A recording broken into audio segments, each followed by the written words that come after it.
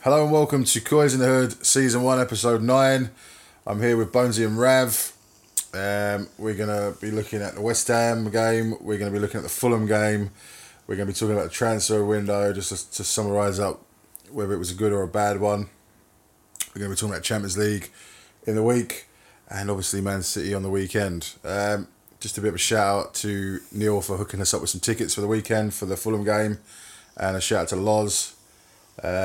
It was good fun on Saturday. The stadium was buzzing and it was a lot of fun to get down there for the first time this season. Rav, how's it going? Yeah, not bad. It's been quite. It feels like there's been quite a lot of football since the last time we podded. It is. It's quite a lot to remember. I think the features are going to be like this all year, though, aren't they? Yeah, that's why we're doing. This is why we're doing it on a Monday tonight, just to kind of change it up a little bit to try and fit in, and potentially 2 pods a week, maybe, if we can be bothered. Bonesy, what's happening? What's been happening, Bonesy? Yeah, much like Rav. Football's coming thick and fast. I'm not complaining. It's nice. It's nice that there's no restrictions and you're getting like full crowds and people are back enjoying football how it should be. So yeah, it's good, and the fact that we've made a very, very good start to the season, still unbeaten. Yeah. You're one of 2 teams left in the league that are still unbeaten. Yeah. Oh, is it? Yeah. Oh, right, okay. It's only us in City. So what happened at the weekend? Well, we'll get to that, but I'm assuming somebody lost at the weekend. Yeah, I mean, the West Ham game was a few days ago. It was Wednesday, wasn't it? Last week. Yeah. So yeah, I mean, I don't want to go too deep into that. There was a bit of negativity after the performance. People weren't happy with how we played. There was a few people calling out, the starting 11 and the substitutions are a bit late and yada yada yada. I don't really want to go too deep into West Ham because I think it was like nearly a week ago. So, but yeah, your hot takes, Rav. What was your feelings about the game? There was a lot of negativity towards Son and VAR and stuff like that. But I think because we've had another game since, it's kind of hard to look at that West Ham game and be too negative on it. To be honest, I think we said it about Chelsea earlier on in the season, but going to their place is quite a difficult game for us. They didn't really turn up, but it's another point that we didn't get last year. Did we lose last year? Yeah, I think so. There you go. Another point in the bank. Nottingham Forest didn't play them last year, but we did play Burnley last year. And lost. Who got relegated. So we'll just say that Nottingham Forest to Burnley. I know it's kind of manipulating the data, but, we can do that. Bones, what is your feelings about West Ham like? I mean, I wasn't too disappointed with the result, and I think the performance. I think it was an early season away performance where it was like we're not going to lose this game. The minimum we're taking a point at least, and I think a lot of people were getting very excited. I mean, I expect us to win every week now, and I think a lot of fans, because of the signings, because of Conte, because of our potent our strike force is, and how decent we have been defensively, I think we're expecting Tottenham to win every week, every game. We're disappointed if we don't win, so I think there's a little bit of that in it as well.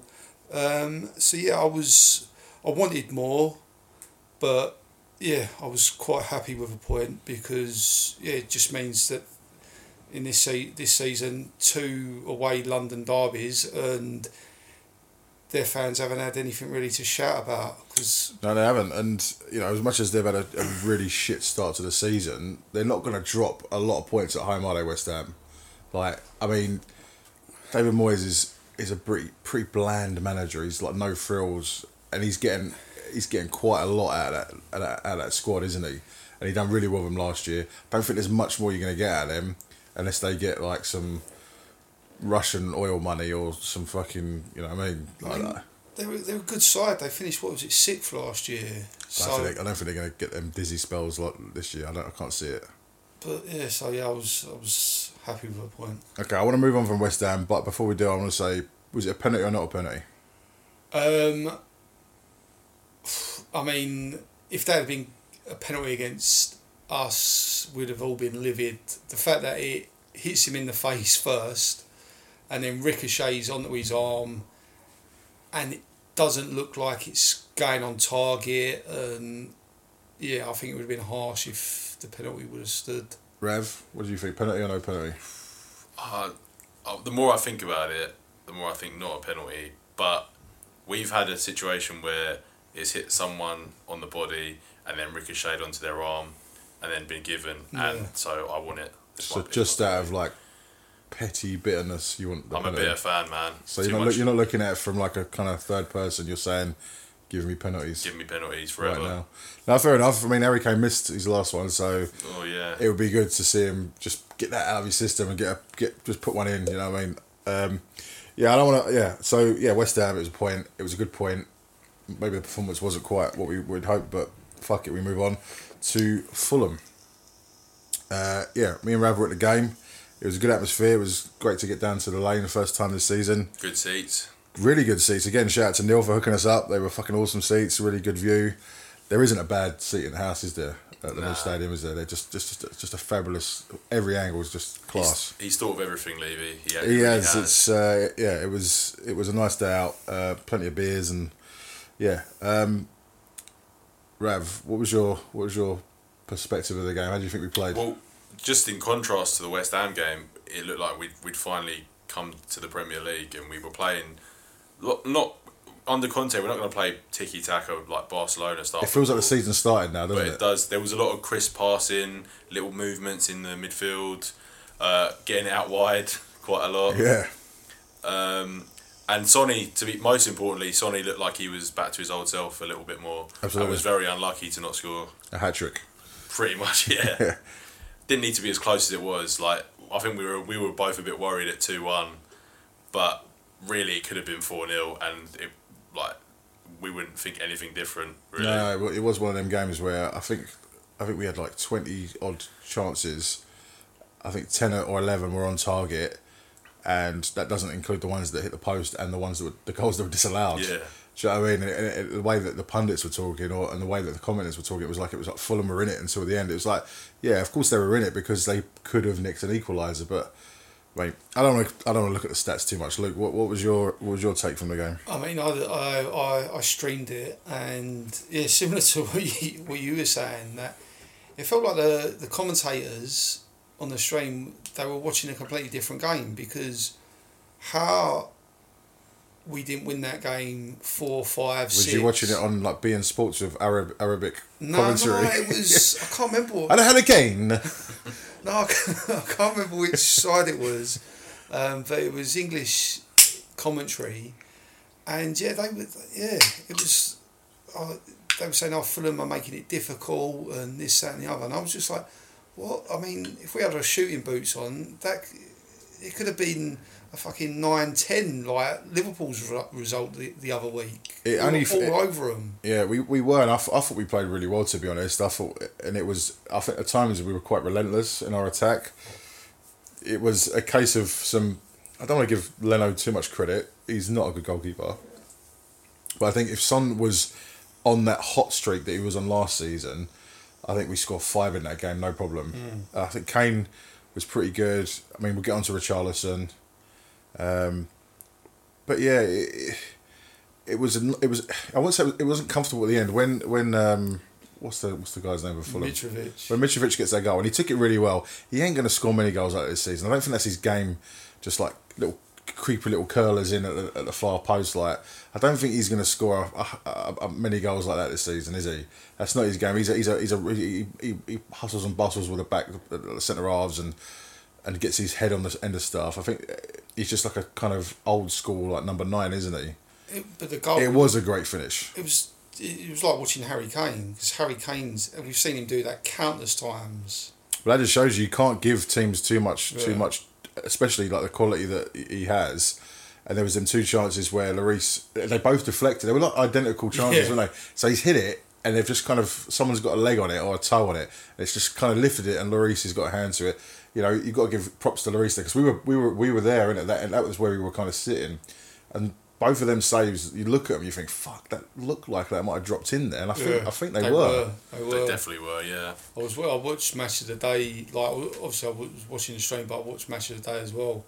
And they were both very, very good saves. So yeah, props to Lloris. He's another one that's been getting a bit of kind of stick. I mean, he does every year because of his distribution with the ball. He's you know, the way he's kicking isn't the best. We've known that for 10 years, but he's an unbelievable shot stopper, and you know what I mean. There's goalkeepers that wouldn't have got to those, or might have tipped them onto the bar, and maybe that it kept the attack alive, but he managed to save both of them. Peter Shilton wouldn't have got to that. No, he just wouldn't have reminded a bit like that goal West Germany scored against us. Yeah.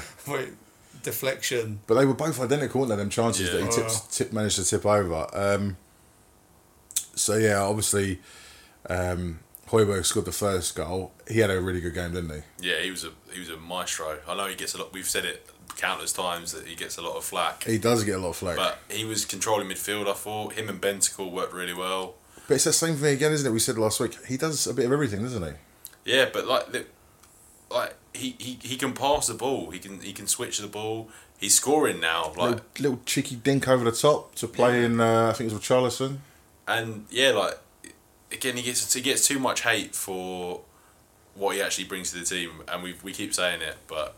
Yeah, maybe I'll just stop there because we've said it. And the finish, the little give and go, and the finish was top draw. Yeah, and he does get himself into them positions. But yeah, Ravi's right. We've crowed over Højbjerg last week, but he does deserve a bit of kudos because he did get the opening goal, and it was hard to kind of it felt like we were struggling to open him up in that point, and it was a relief to get that goal, and it was, I think, you know, it became a bit of a one-way traffic after that goal. We all felt a bit calmer, didn't we? Yeah, definitely. So yeah, man of the match. Who are we going for in that game? I think for me, it's got to be Richarlison. Okay. He was just everywhere, and the fact that how he's managed to get on the wavelength with Kane and Son so quickly, like with 1-2s and stuff like that, it's promising. But yeah, I just like his work rate. He he doesn't give defenders a fucking second. He's on them. His work rate is pretty impressive, and you know we can. I don't want to be one of the people. Oh, if you're in the stadium, you see it differently. You know what I mean? But you do see him sprinting from one end of the pitch to the other, and it's like balls. Fuck. Yeah. Like he's back, like sitting. You know, he's tucking into the corner flag with Emerson trying to defend a cross coming in, when he was just on the other end of the pitch trying to like get on the end of a cross himself. But yeah, you're right. I think I would love to give it to Højbjerg, just because I don't think he gets enough credit for what he does, and chipping in with a goal as well. But yeah, Richarlison was sick when he ran. Yeah, I think we were sort of looking at each other in the stands and going, we've got a new hero already. And it's a shame that his goal was chalked off, but that was, you could see how the team were celebrating when he scored because they were so happy for him, and he did look good. Like it wasn't a case of, oh, this is some guy that's come onto the pitch and we love him. He looks like a proper player and he's going to do bits for us. I hope. He does, and I think that's what we said to each other, innit? We said that we've got a new hero down here, and it isn't like we've got a new Lamella who's going to do shithousery and wind the opposition up and, you know, kick them in the back of their heels. When Richarlison's got a bit about him, he looks a lot better than I thought. He looks a lot better than I thought he was. And that's not me just trying to hype us up. I'm not hyping us up. I still don't think we've clicked properly yet. I think that was probably our best performance so far. But Richarlison excites me. I've got to be honest. He excites me. That little sort of half volley kick that hit the bar. Imagine that would have went in. That would have been the greatest first goal ever. My life. What a build up as well from Son, and it was really good. It was excellent. And yeah, you're just hoping that he gets one soon, and hopefully at home. Like, you want him to get his first goal at home now that this one's been cancelled. Yeah, I think I've got to be honest. I think we recorded the first podcast before we signed him. I think we did. I'm not sure. Was episode 1 before we signed Richarlison? I think it might have been. Or it might have been in the week when we did. It was around that, and Yeah. I wasn't for it. You know, I mean, I've got to be honest. I wasn't for it. I wasn't for Gabriel Jesus when we were linked with him as well in the summer. I didn't think that's where we needed to improve. But having seen him this season, and especially against Fulham, he was fucking class. Like, he really, really was. And yeah, other than scoring a goal, it was a perfect performance, wasn't it? I mean, how many times? I mean, it gives us that opportunity, and how many times has Harry Kane been subbed off at 2-0 to give someone a rest? Doesn't happen. You don't see it. Nah. So having him means that Kane can get a bit of a rest. I mean, we made it difficult when, because I think we all thought, 2-0, the game's done and dusted. And when they scored that one, it was like, oh shit, we've taken Kane off. But that's right. I actually. That's exactly what I thought in that moment. But yeah, I think he's definitely pushing for a start. I mean, I thought he was going to just be a bench player, and him starting again ahead of Kulusevski. Well done. I thought maybe it was, and there was talk of that. I thought, but Kulusevski's been fucking great. But now it's going to be a battle. I don't think anyone's safe up front. I think they're all going to have to do bits to stay in that team. And it was nice to see, because Son didn't deserve to get taken off, because he didn't score, but he had a very, very good game and he looked a menace. And a defender wouldn't want to have played against him in that form, regardless of whether he scored or not. It was only a couple of good goalkeeping moments, and maybe he's not quite at that level he was last year that stopped him from scoring at least 2 goals, I think, on Saturday. So we spoke about Richarlison and Højbjerg. Is there anyone else you want to give a mention to, Rev? I kind of wanted to say that I don't want to knock Sanchez and Davies, because they have been good when they've played this season, but I think we looked a lot better almost in attack because Longley and Romero played, because the way they could control the ball under pressure. And I read somewhere that Langley's like press resistant. He's like one of the most press resistant defenders, and I don't really know what that means, but it's playing the ball out the back and seeing Sessegnon free on the wing and pinging it to him. I think that's that part of the reason why we looked a bit better. It seemed like they got a lot of space, didn't it, over on the left-hand side, because we were kind of sitting behind. In the first half, we were sitting behind the goal. It seemed like they had a lot of space. Longley, I didn't even notice him on the pitch. I suppose it's a good thing for a defender. Do you know what I mean? Yeah. Like, I didn't notice him. I didn't feel like there was any particular moment where you're like, fuck, where you're like he's going to get turned, or someone's going to play the ball beyond him and someone's going to run in behind it. There was no point when I felt like that.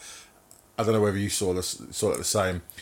I felt that most of their threat come down the right-hand side, so they were attacking kind of Romero and Royale. Yeah. So that was where I felt that's where their threat was coming from. I just thought Longley was really composed. Like, I think there was one moment where he might have slipped over or something, but other than that, he was just cool and composed. And I never really thought that he was, and he hasn't been tested yet, and obviously it's his first game. But I kind of thought, I like a bit of that in our left centre back, who can kind of do what Romero does, but maybe not as hot headed. Like, Romero's a bit passionate, and Longley might be the chilled. Yeah, I got this. Don't worry. You got 2 guys that see the passes early for our wing backs, so they're playing the ball into them early, because you can see the way they try and move everybody over to one side and leave a lot of space for. Against Fulham, it was Sessegnon. He was getting a lot of space on the left hand side. That's kind of how we were playing, moving over to this side and then switching the play over to him, and then it was bang, hit 5th gear and attack. But yeah, so Luke, like, notable mentions. I think Sessegnon it's probably his best game, I think, for us. Yeah. He looks like he's growing in confidence week in, week out, and I still think it might take him another 3-4 months, because sometimes he still looks shook, but I think he's gradually getting there, and he's a pacey player. I think sometimes his decision making in the final third could be better. But He got another assist, didn't he, for Harry's goal? I think he's getting there. He's getting it. He's starting to get that confidence, and he's trusting himself in what he's doing. Before it was like he didn't trust himself. So he had a really good game, and I think Royal had another solid game. Like there ain't a lot that gets past him. You know, he might not be the best going forward, and sometimes I think he holds up our attacks on that side. But again, defensively, I thought he was good. No, I can't really pick out any performance in that game that draws any critique. Really, I don't think our defenders had a lot to do. Again, Dyer he was quality. Don't really remember him having to do too much. Yeah, I thought Bentancur was also very good as well. He works his arse off, and I was upset to see him get a yellow card, but he did it. It was a little bit late, and I think he got the yellow card for petulance, didn't he? Because he kicked the ball away, didn't he? Yeah. It wasn't for the challenge. But yeah, I think him and Højbjerg in the middle is a very sturdy pivot in the middle. Do you know what I mean? It allows us to win the ball, and it's early doors. I don't want to get too carried away. Yeah, I mean, it was a good win. It was closer than it needed to be. But yeah, I mean, I guess we can move on to transfer window summary. Oh, it's a strange one, isn't it? Because so the way Conte's been talking, according to Dan Kilpatrick, is he sees this as a long-term thing, and this is his first real window to make changes, and it will come with time. And we're not really going to match the Cities and Liverpools now, but then again, he's only got he's only got to the end of this season, hasn't he? And then his contract? I think so. Yeah, he hasn't signed a new one. Not yet. It's the way it sounds like he might be, but yeah, I kind of feel like at the start of the window when we're getting people in, I was kind of gassed, but then after everyone's left and seen our bench against West Ham, it was kind of like we've got one attacker in Richarlison to come on, and the rest were kind of defenders and maybe one midfielder, and so I still think we're a little bit short. So not as good as I initially felt, but I don't know what you guys think. I think it was important to get some bodies out the door this transfer window, because we've always struggled with that, and we always end up not signing anybody because we end up with Winks who's still sitting around. And don't get me wrong, I don't want to go into Winks, I don't want to go into Ndombele, we don't need to talk about them, but they need to get moved on. And the fact they're running out for loans is another fucking transfer window where we've got to fucking deal with trying to move them on again. But yeah, they're not there. They're not disrupting anybody. Their attitude, if it is that, is not going to be around the changing room or the training field. But again, it's still that thing of we haven't got the ability to move these players on. Nobody really fancies them. So that'd be my one disappointment. Again, the players we've signed. Yeah, we brought some new players in.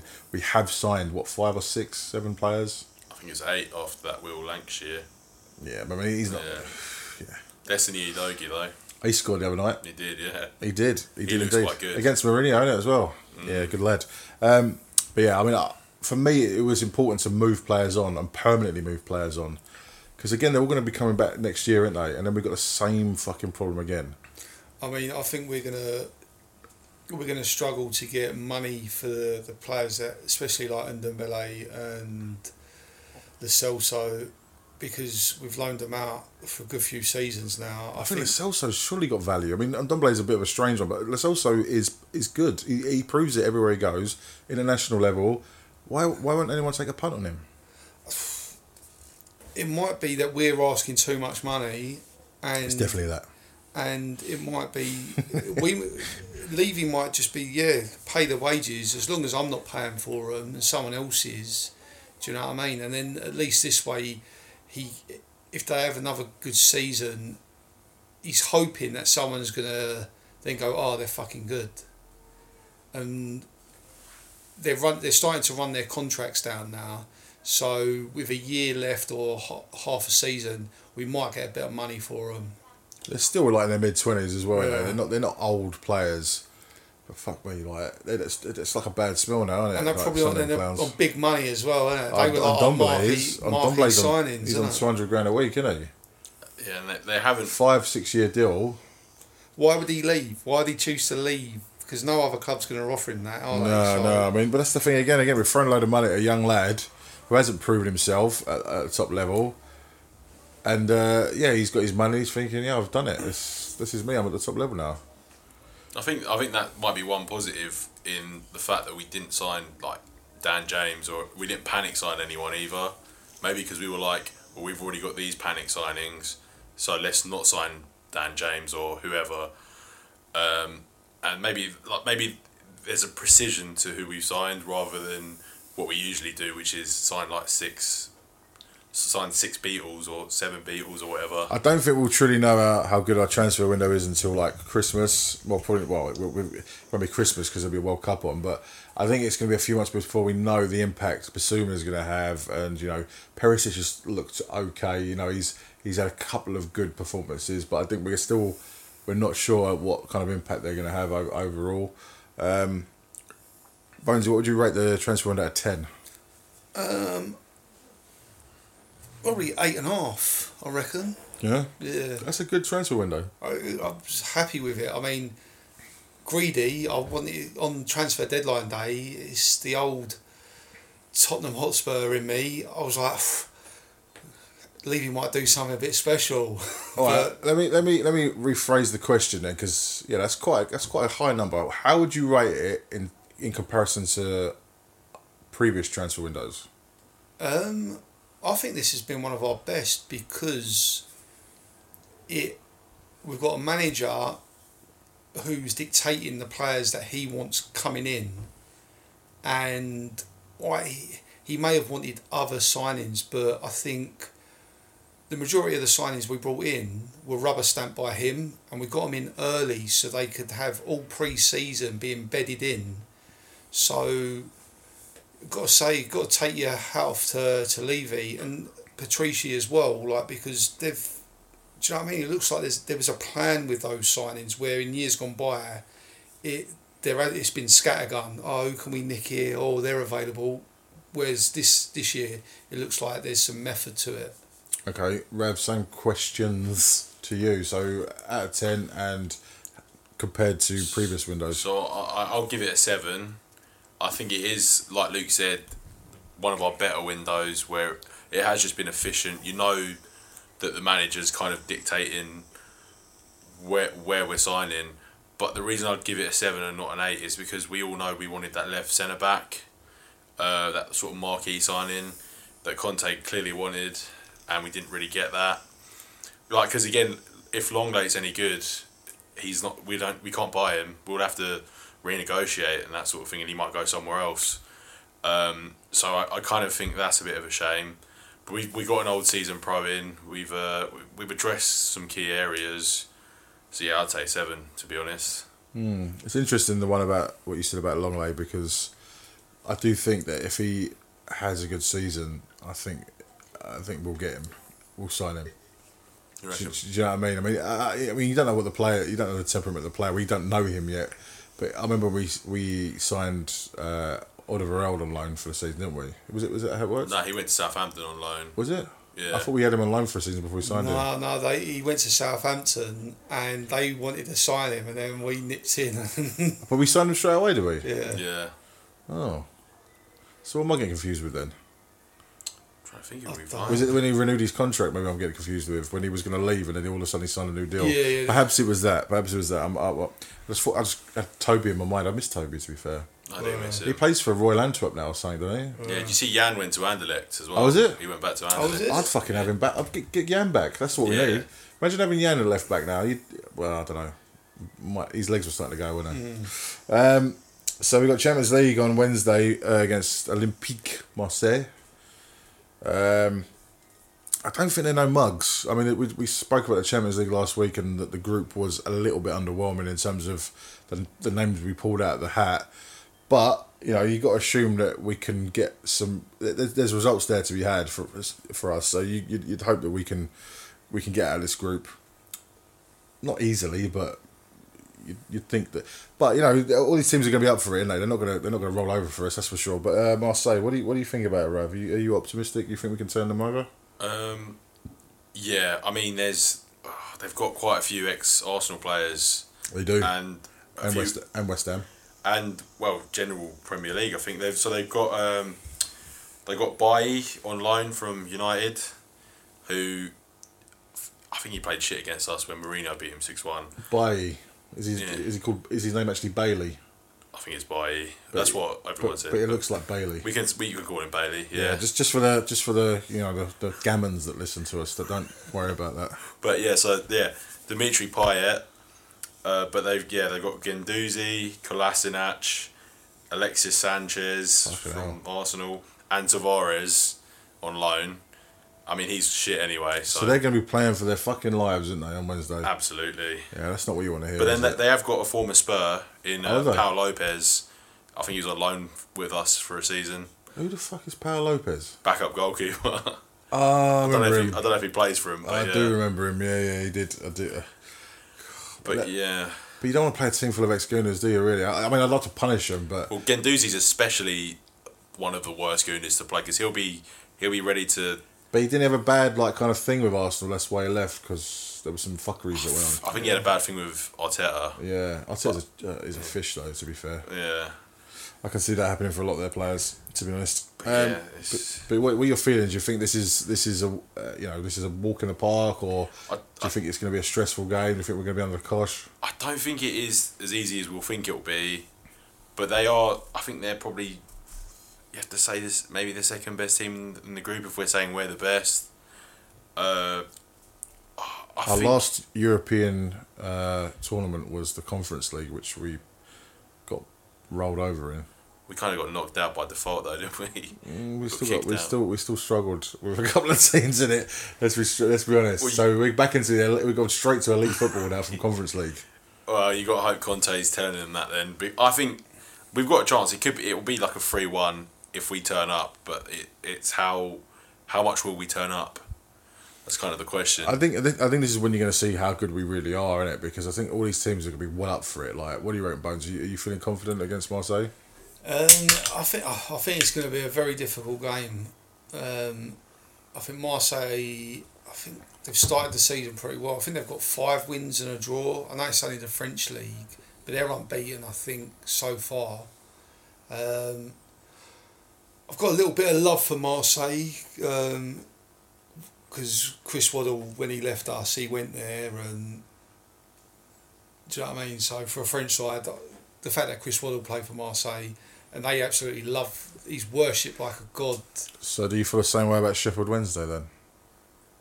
I've got a soft spot for Sheffield Wednesday as well, yeah. Because of Chris Waddle? Yeah. That's a weird, man. That's strange. But yeah, back to the game. I think it's going to be a tough game. I think they could play into our hands, because obviously they're one of the top teams in France. I think they're probably going to look, and the players that have been mentioned, I think they're going to be more attacking, trying to play free-flowing football. And I think when teams try and do that against us, we can pick them apart, as opposed to us having the ball and trying to break teams down. Yeah. So in our group we've got Sporting Lisbon and Frankfurt. So what's your feelings about how the group's going to pan out after 6 games? We should really be looking to top that group, really. I mean, Frankfurt, they did win the Europa League, but I think they've been picked apart. I don't know too much about Sporting. I just think away that might be a bit tricky, but I think we should really be looking to win our home games and at least pick up a few points on the road, you'd have to say. It's a strange group. I think ever since we've been in the Champions League, I don't remember us having a group like this. Do you know what I mean? Maybe that one year that we had Monaco and... Was it CSKA Moscow? Well, we didn't get out of the group. Yeah. Leverkusen. Yeah, I think it's very similar to that. It's an underwhelming group, and we struggled with it. And I don't know whether that's because we were peak that year, or... There was only one time we haven't got the group in the Champions League, and that was that year. I think we were at Wembley, though, and that was a difference. We were at Wembley. It was the first year at Wembley. I think we was there, wasn't we? We went to the Monaco game, didn't we? Yeah, it was. They run rings around us in that game, didn't they? Absolutely run rings around us. To be fair, they did. Their team back then was like Bernardo Silva, Mbappe. They had a naughty team. To be fair, Bakayoko. No one knew about them either, did they? No. They were like, they caught everyone by surprise. Hopefully, Marseille don't have that. But that's that thing, and this is what I keep saying. These teams that we're playing, they're going to be up for it. They're going to see us. I'm not saying we're the seeded side, we're not. But we're the. If we wanted to see a glamour side in our group, but for them, they're probably looking at us and thinking, "Oh, Premier League team, yeah, fuck it, they're going to be the ones that we got to fucking step up against." A lot of them have a sort of. They've got to prove themselves to the. It is a little bit of that, it's a bit of a bit. shop window moment as well because the Premier League pays the highest wages. You know, there's going to be a lot of people watching this football match. Let's put ourselves in the shop. Some players are going to be putting themselves in the shop window for them games. I mean, I think with the Champions League, I mean, a bit like in the league, great performances, yeah, we all love them, but just get through the fucking group. By hook or by crook, get through the group. I think sacrifice the free-flowing football, the performances, just get through the group. I think Conte's got. It's going to be interesting to see how we perform in the Champions League. Because obviously, we know Conte's record isn't the best. So yeah, I guess. Yeah, we're going to find out how seriously he takes it because you know it's well documented. He likes one game a week. He likes to prepare. You know, you could argue maybe that's why West Ham didn't work as well as everyone hoped, and everyone was a bit disappointed with the performance. Because a lot of people come out and say that he likes to prepare for the whole week for each game. He likes one game a week. But if he's a good coach, he can work around that because if you're an elite coach, you don't play once a week. You play fucking 3 times a week. So the other game that's coming up is Man City at the weekend on Saturday. Oh, just that little fixture. Yeah, I mean, they're easy. We beat them easily. Oh, There's no point even talking about City, is it? We just turn them over. That's what we do. Sorry, yeah, but Haaland, he looks different. He looks so like. Yeah, no, I think if we can handle him, then we've got him because they haven't looked great. You're not joining the Haaland loving crowd. To be honest, I thought he'd flop. I'll be honest, but he's just the machine. He's literally the Terminator. He does look a lump, doesn't he? He looks a handful. I was watching the Villa game on Saturday afternoon, and he looks a fucking handful. Like he's just massive, isn't he? But he's rapid as well, Yeah. and it is. I don't know how you stop him, but if we do stop him, which we're known to do, then I think we'll be alright. And Son's had a bit of bad form. There's one team that he pretty much always scores against, and it's them. But everybody pretty much plays the same way against City, don't they? Maybe with the exception of Liverpool and perhaps Chelsea, and maybe Arsenal now as well, because you know they want the ball and they want to keep the ball. But most teams play the same way against City. They're going to sit deep. They're going to try and keep their shape, stay tight, and try and hit on the counter. But I don't think there's anyone better than us at it. We're going to have to be fucking perfect defensively at the weekend against City. But we have been on previous encounters. Our record against them is pretty good. But they are due a win, so... And even though we're playing well, we're unbeaten, we still look like we shipped a few silly goals. Do you know what I mean? But they're not looking to they've been a bit frail at the back. Like they're not looking too confident defensively. I think that they can be got at. I think they can. I don't think it's going to be. It's not. It's not going to be a West Ham or Chelsea game. I don't think it's going to be a good game of football. I don't think we're going to nullify them. I think they're going to score. It's just whether we can score more than them, I think. I don't know, like... There's always games that you feel nervous about, isn't it? And Arsenal away is always one that I fucking hate because for whatever reason, the last however many years, we just don't turn up. I mean, last year was pathetic. I mean... But it's one of them games just like you're thinking about it the night before. You're thinking about it. You wake up in the morning, you're thinking about it. I don't like to let them dickheads consume me too much because I don't want to give them enough. You know what I mean? I don't want them to have that kind of hold over how I feel. But it's a game that's nervy, innit? Yet City, who are and have been the best team in the league for I don't know, last 5, 6, 7 years, with the exemption of Liverpool, maybe one season. I don't get that nervous with. I don't get nervous with them because we tend to turn them over. They don't want to play us. We've got some little hoodoo over Guardiola, man. He don't want to play us. Do you think this might sound silly, but because City aren't really the traditional Sky 4, do you reckon our club kind of doesn't seem like that either, and that's why we go to the Etihad with no fear, because I feel like the big four that we lose, like Arsenal, Chelsea, Liverpool, United, sometimes. We kind of lose before a ball's kicked in our head, whereas with City we seem ready for it.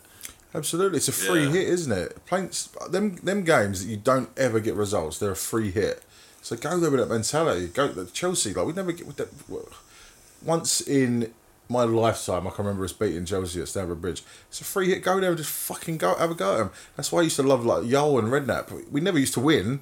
But we used to always give them a game. It'd be like 4-3, you know what I mean? Or it was some bullshit like that. I remember the 4-4 that we had, where Berbatov could have nicked it in the last minute, and Kudachini just, I don't know how he's managed to pull that save off. But we would have come back and beaten 5. We should have beaten them 5-4 in that game. Any other day, Berbatov scores that. But there was that element to it. It was like, it's a free hit. We don't ever win this game. But now it's like, I think we approach it like Conte has a look at it and says like, don't lose. It's a point. It's still a point, and you're taking points off of them. I remember with the Chelsea game when we drew 2-2 with them, and Harry Kane got last minute goal. It's like, you're celebrating like you got 3 points. We didn't get 3 points. We got a point, but we stopped you from getting 3 points, and you're going to be one of our rivals at the end of the season. So technically, stopping you getting 2 points and us getting a point is 3 points, because it's like a 6-pointer in a relegation battle. If it's 2 teams at the bottom of the league that are playing each other, it's actually a 6-pointer because one of the teams is pulling away from the other as well. So it's the same at the other end of the table. So it is like 3 points difference at the end of the season. So it is worth fucking celebrating. And also, a goal in there ain't a side out there that if they score an equaliser in like the 95th, 96th minute, don't celebrate like that. Yeah, what do you think was going to happen to go? I'll see you next time. Yeah. Like, imagine you down the pub and go, oh, okay. Bit of an anticlimax that was. Draw. Fuck me, like, might as well not even bother coming out. Going back to the City, they're not the same team this year. They've got that option now with Haaland, where before I think we set up right and we sort of, we dug in and we knew how they were going to play. They only played one way, but with that guy up front, they can mix it up, and that's. He's a machine, to be fair. Like, I wasn't too concerned about him coming to the Premier League, but yeah, and was it 10 goals in 6 games? I mean, that speaks to it. But that's the kind of football that Messi and Ronaldo were doing, like a few years back when they were hitting like 70 goals a season. Yeah. I mean, that's them kind of numbers. But he come flying out the traps. He's got to maintain that form. It's been more or less one game a week up until now. It's going to start getting a lot. There's the fixtures list is going to thicken up a little bit. And can he do it at Burnley on a Tuesday night? A cold Tuesday? Well, he's in Manchester, so it's cold every week. To be fair, used to it. I was actually in Manchester the other night when he got that hat trick against Nottingham Forest, and there was already Nottingham Forest supporters going home. And I think it was only about. I think it was in the first half, and there was already Nottingham Forest supporters going home. Wow. Yeah. Jeez. I think they were like 4-0 down in the first half, or 3-0 down. It was pretty quick, yeah. Yeah, I mean, it was. But, to be fair, though, I'm like they had a bit of a. So we beat them the game before, wasn't it? We beat them on the Sunday. Yeah, so they had a bit of a rough ride that week. Well, they were crowing about everyone was crowing about Forest's performance against us, but we just rolled them over. It was quite. But do you guys think with City that I always think that Son with a point to prove against City is quite dangerous. He always like scoring against them. But I think with all the transfer stuff and maybe seeing Haaland being picked over him, Harry Kane might go beast mode. Harry Kane's in good form. Like, I mean, no one's talking about Harry Kane this season, which is what I like. Yeah. He's how many goals he got? Like 5 or 6, something like that, isn't it? Come on, stats man. Yeah, I'm getting it. To be fair, that was a question out of the blue because we wasn't actually looking to talk too much about Harry Kane, but we should do because he is scoring goals. He doesn't start scoring till now. Yeah, it is. He doesn't score in August traditionally, but yeah, he's. I think he's got 5. He's got 5. Yeah, so I mean that's 5 and 6. That's not a bad return, is it at all? And he hasn't. He's still warming up, Harry Kane. He's playing well, but I think there's still a few cobwebs there, and I think it's going to take time for them to gel. But to get 5 games when you're, do you know what I mean? At such an early start of the season. Yeah, he'll be happy about that. He's just going to get better and better. He'll be happy about that because he'll know that if he, I don't think he's ever scored this many goals at this point in any season. So the fact that no one else is chipping in, I think Højbjerg's the only one that's kind of chipping in. I think Højbjerg's got 2, hasn't he? Well, I think. Yeah. Who else did we have? I think. Sessegnon scored, I think. Diaz scored. There was a few games. Well, the opening game, Harry Kane didn't score, did he? Or did he? No, I don't think he did. It was Diaz, Sessegnon, Højbjerg, and Kulusevski. Yeah. But yeah, I mean, the fact that we're not getting the other guys on the score sheet regularly, it isn't a concern because it's going to come. I think as everyone starts to sell, because I always find that the early part of the season, nobody wants to lose, but I think especially like everybody's at that point where it's like, just make sure we stay tight, don't drop any points, try and nick a draw here, and I think everyone's in that kind of, everyone's jacked up in it because it's the early part of the season, like. You can see up the road that them guys will come flying out of the traps, but you know they were kind of the first half decent side they've come up against. They got rolled over quite easily, from what I gather. I didn't watch it, but I mean, not to talk too much about it. They were good, and I think they were pretty much in command of that game. And yeah, they had fuck all in the locker. They couldn't do it because they stuck someone on Odegaard, which is what I said last week. Stick someone on him, and they did call it. It shackles them. And it was Eriksen. They stuck it. How about Eriksen is Man United's best player? When did you ever think you'd see that? Oh, it kind He's of actually hurts. their best player. It does hurt, doesn't it? Yeah, I wish we wanted him back, but I guess we didn't. So I think I said it on a previous pod that we did speak to his people when he wanted £10 million signing on clause and $200,000 a week, and Levy went fuck that. But yeah, I mean, it's hard to see him in a Man United shirt, but I do love him still, and he's alive, which is nice. Absolutely, because he could have not been alive. I guess. As long as he doesn't do it against us, which he definitely will.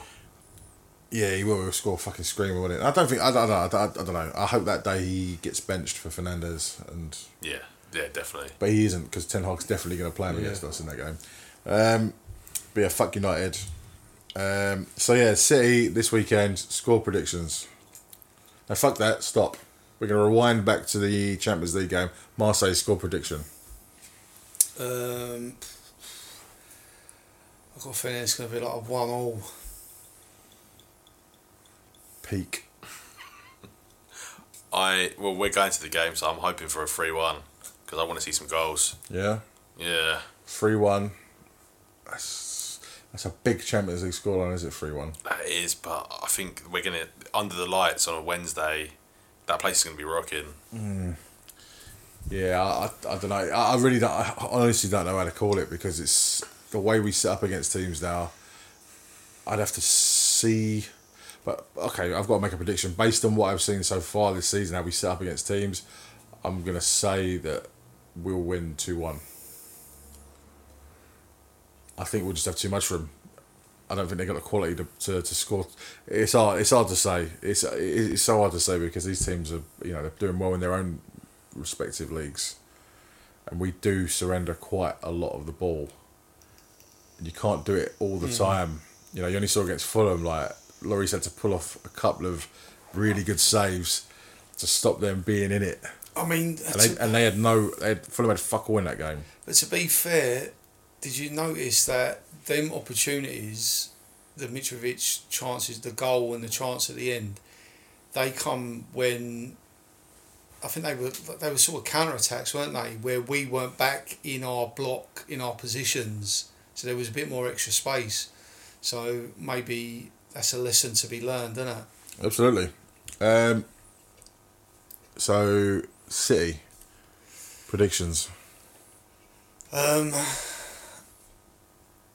happily take a draw up there. But what do you think the scoreline will be? I think they're going to do us. I think they are. I think that's where our unbeaten runs ends. I mean, I could be wrong. Hopefully you are. Hopefully, yeah. But I've just got a feeling they're going to do us. Bad? Like an arse fudging. A rectal breach. Potentially. Yeah, you fancy a rectal breach? Well, Wow. I've heard that. We've got to call them that now. Rectal breaches. I don't know if they're gonna do that. maybe that's me just being pessimistic. I think we frustrate the shit out of them and catch them on the counter and dick them again. It's just that Haaland, he had something different, and I think if they go ahead early, I think we could. Yeah. Where are we watching it? Ooh, yeah, that's a good question. We can get together, man. I'll put something together. We can get together around here, Should innit? we do it? Yeah, man. I can put something together. Saturday night. I ain't looking to spend a lot of money going down the boozer again. Like, it's getting too expensive. How much is a pint these days, man? £6. It is, isn't it? Feels like it is. Yeah. It is. Apparently it's going to get up to like 18 quid a pint or something, isn't it, in the next 3 years? That's when I'm done with the pub. Yeah, I read that in the paper the other day that it's apparently in the next 3 years it's going to be like £18 a pint. Oh. And I won't be going to the pub then. Yeah, I don't want to think about that. No, but I mean it's the same shit about it's the cost of living crisis. Yeah. They're getting everybody gassed up, and that was a big cough because I saw on the screen that it just Spiked. it spiked differently. Like that was the cost of living crisis, just threw some wind up your bones, isn't it? But yeah, apparently pints are going to be 18 quid. Levy's rubbing his hands together. He can't wait for fucking. Oh no. Levy's causing the cost of living crisis. I bet he is. He needs to get the money back somehow. He's doing something. He's like severing pipes. Let's supply gas from Russia into Europe. What would you do if he Game of Thrones the war in Russia? He's Like, doing something. He's like Littlefinger, innit? Yeah. He's causing some fuckeries like in the background, just to make sure that the cost of living crisis hits the UK and the surrounding areas of London, so he could just tweak the prices of everything. That ticket prices are going up, beer prices, sausage rolls are now 7 quid instead of 4 quid. I had a sausage roll on Saturday. It was the sausage rolls are good in there, man. I don't know where anyone else gets a sausage roll. If anyone listening in has tasted the roll of Sausage. yeah. I don't know if anyone else has gone down and got a sausage roll from the stadium. They are very good, and they have plenty of meat in them. They're very tasty. The beer is okay. It's a bit flat, a bit watery, but yeah. How much is a pint in there the other day? it was elite. I think a Beavertown was 6 something, and an Amstel was like 5 something. I didn't get a Beavertown. No, I was just looking because I was going to get a Beavertown, but they'd run out, which is also a problem. So they have Amstel and Heineken. But they ran out of Heineken as well. Yeah, it's a good look at the stadium, and it's nipping there before the game for a beer, innit? Yeah, definitely. It is pretty good. Like I was thinking, like, should we go to a pub or should we? We went in the Beavertown, the corner pin, mate. I don't know what it was, where I was wearing like the 1984 like UEFA Cup Spurs shirt, or whether it was just I'm a bit obese and a bit sweaty. But they didn't have the aircon in there, and we got in there, and it wasn't that busy, but we got in there, and this was about an hour before. I think it was an hour and a half before kickoff, mate. It was so hot in there. It was like ridiculous. sauna. Like we walked in there, you know, when you just feel all your pores just open up and everything just. Oh, I was like, I said to my missus, like, I can't have this, man. This isn't working. Like, there's no pint behind that bar that's gonna make any of this worth it. So let's get the fuck out of here. And that's when I met you. Yeah. When we went straight in. But it was so much better. There was plenty of room in the stadium. There was still enough people in there that it was a good atmosphere. And obviously, like, Tim come up and met us. That was good to see Tim. We were just talking some breeze with Tim. But yeah, having a few beers in the stadium is not the end of the world, is it? It's all right, isn't it? Like, I actually quite like it. I think at half time it was a bit chaotic. You probably aren't getting a pint unless you leave 5 minutes before the end of the half. You need to nip out at like 41, Yeah. latest. But before game and probably after game, it would have been fine. I think if we'd stuck around. He's done really well to get it quite. It moved quite freely. Do you not think? We had to walk quite a long way to have a piss though. Yeah, that was different. I know there's loads of women's toilets, which is fine. Like, I'm not questioning that. There should be plenty of facilities around for everybody. But we had to walk quite a long time to get. I think we walked like 5 or Did 6 we walk the wrong way though? blocks. No, we didn't. We were going the right way. It was literally from the block we were sitting in to like 5 blocks down. But the toilets are nice. It ain't like in White Hart Lane when you went for a piss and you walk in and it's like a wall of piss moist air, and you walk into it and you just hit with it and you're breathing it in. You can taste it and you're licking your lips and it's all over you like a hot mist of piss. Yeah. Do you remember that of the old White Lane toilets? And there's some geezer next to you like splashing his piss all over your leg and he's going, "All right, boy. You can't be much to your son." Like, there's always some. Yeah, I mean, I'm not saying there's nonsense down there. There probably is. I mean, there's 60,000 people down there. There probably, just by rule of average, Statistically, yeah, there probably is a nonce at Spurs. I can't run the stats on that. I don't know what the stats are, but there probably is some nonsense there. I don't know, but I'm just saying that it always was. I always found it a bit creepy. The old toilets. It was a bit close. They were proper. The splashback was real. On your hand sometimes, isn't it? You know, when you get a bit of someone else's piss on your hand, you kind of there's nothing you can do about it. You just think, "Oh, I hope there's some soap." That's all you can do about it. There wasn't hand sanitizer everywhere in them days. Now it's fine because it's fucking everywhere. COVID's benefited us. You can't walk fucking 10 seconds down the road without some hand sanitizer getting squeezed in your face. I didn't realise how much I didn't miss the old toilets in White Hart Lane. Actually, you remember it. There was one shitter. Yeah, there was one shitter. I was talking to Amy about the things that I miss about the old White Hart Lane. I remember there used to be a salt beef or a couple of salt beef stands around the stadium. They did salt beef bagels. I remember that. I used to love them. They were awesome. But one thing that I didn't miss, there was one shitter, and I think it was on the East Stand. And they might have had more of them, but this is the one I remember.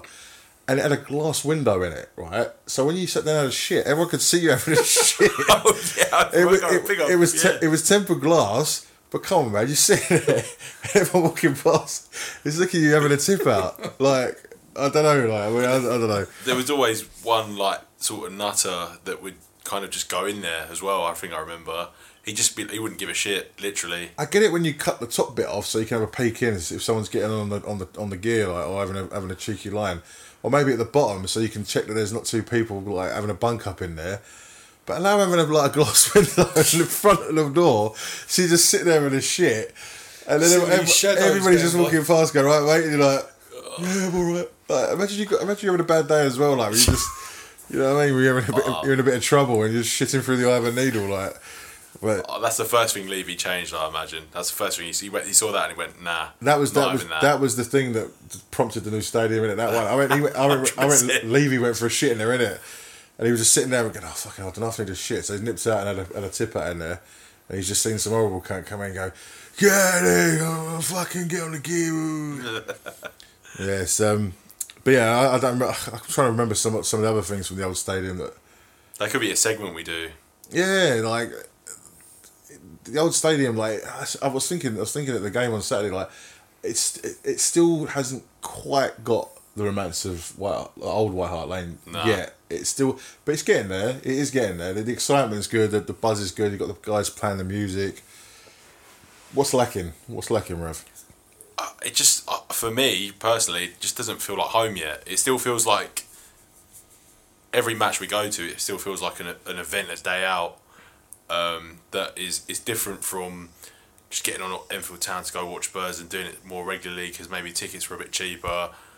But yeah, it doesn't really sink in that it's our home at the moment. So what is the magic then of going to watch Spurs? What makes the magic of going to watch? Obviously, winning football matches is what we want to see. But what do you remember about going to watch Spurs at White Hart Lane that's lacking now? What is missing? To be honest, for me, I don't know if you guys agree, but I think it's time, it's memories, it's world class goals that we haven't seen there yet, world class players that we've got to now, but they're sort of in the moment with Kane and Son, and we probably it'll feel more homely after they've maybe retired.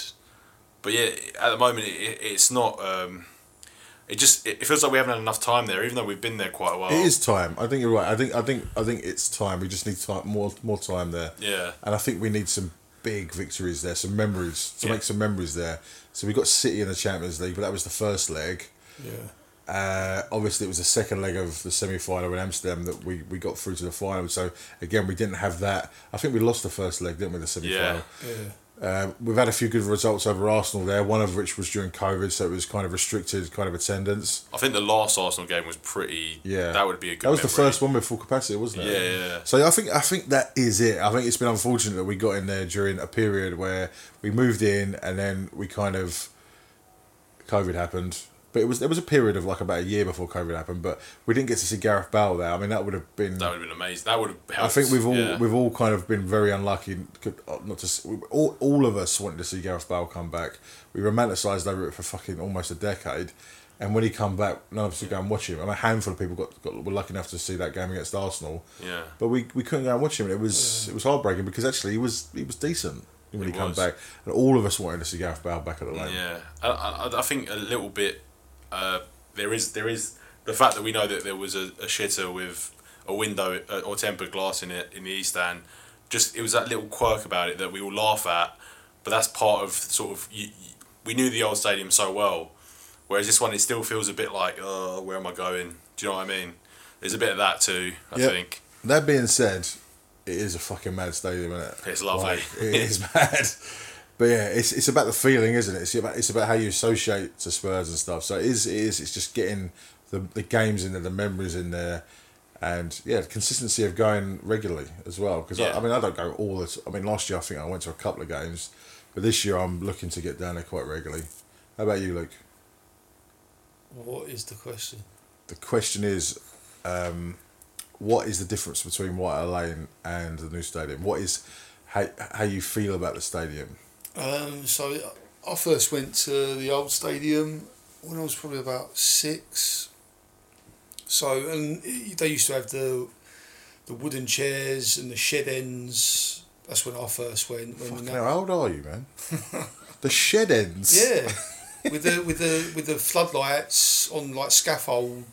Yeah. Yeah, I've seen. So that's where I started off going and watched it. I still remember the fucking Grundig TVs down by the bars and. I remember the Grundig TVs, yeah. And then over the years, gradually, it evolved. And first of all, the stand changed in it, and it was just a single tier, and then there was about like a 50, 60 foot gap up to the ceiling, and then they put the top tier in after. So it was an evolution of the stadium. That, I mean, I think when I first started going, they still had like fences, like wooden fences around outside certain parts of the stadium. So it was a proper like sort of working class venue that grew up over time and became more of a up to date professional stadium. Whereas this new stadium is brand new, so I think it's going to take a while. Like you said, results will help. There's nostalgia with the old stadium. Obviously, you're looking for it, looking back, like with tinted glasses on. Trophies that we won at the old stadium. It's a little bit of everything. I think once this new stadium gets bed in and gets a bit gritty, there's some fucking sick and piss on the floor. Do you know what I mean? Like that bit of grubbiness that. You want it to feel like a proper football stadium. I don't think it just needs to be a little bit more weathered. It's still a bit too new and shiny and sparkly. So the stadium, essentially, like what we're all saying, it needs moments. Yeah. And it needs to. The memories need to be in the bricks and the mortar of the building. So when you go in there, you feel it. Like when you went into White Hart Lane, you felt the ghosts of the things that had gone on there. Do you know what I mean? And you kind of felt it as you walked in, the atmosphere of all the things that had happened. You know, the trophies and all the great moments over the years, the great players that have played there. And it's just waiting for that in this stadium. And I mean, it's on the more or less it's on the same fucking ground, isn't it? It's hallowed ground for sure. It isn't like, you know, It isn't like it's just down the road. It is actually on the same, more or less the same ground. It is, isn't it? I mean, but it is that, and it feels like the same stadium when you're inside it, doesn't it? Just kind of zooped up. Yeah, I mean, it was. There's some nice little touches in it with the reclaimed bricks and the centre, like, do you know what I mean? The points marking the centre circle. Yeah. So I think he's done well to like keep the bricks and mortar and the history from the old stadium and incorporate it into the new. I just think it just takes time. Moments and sick and piss. So what we need is some sick and piss and some trophies, please, Spurs. So just make it happen. And please oblige. Yeah, make it happen. Make it feel like the lane. We call it the lane anyway, don't we? We don't fuck around with the top. I think it might change with the naming, but that might be another issue. It's always going to be the lane. I think. Yeah. I don't think it's ever not going to be the lane. Shall we wrap it there? I think we've been doing it for about an hour, and our usual hour and 10-minute kind of segment. Again, thanks to Neil. Shout out to Loz. Shout out to Tim. Good to see ya. Thanks for the good feedback that we've been getting from different people who listen. It's nice to hear that people are listening to it and liking it. If you want to give us some critique, that's also fine. Just keep tuning in and subscribe to it and write some reviews on it as well. Like hit the subscribe button and write a review and say some nice things, innit? Because it makes us feel nice. Because we do this we don't get paid for it. We do it because we love doing it. And throw some love out there. Anything you want to say, boys, before we wrap it up? Bonesy? No, I think we've covered most things this week. We have indeed. I think we'll do City, but nothing to add. Did you say a scoreline? I don't think we did. No. No, go on. What's your scoreline, Rev? I reckon 3-2 again to us. 3 to the Spurs. I think we'll wrap it up there. So this has been Coys in the Hood, Season 1, Episode 9. Come on, you Spurs. Fucking A.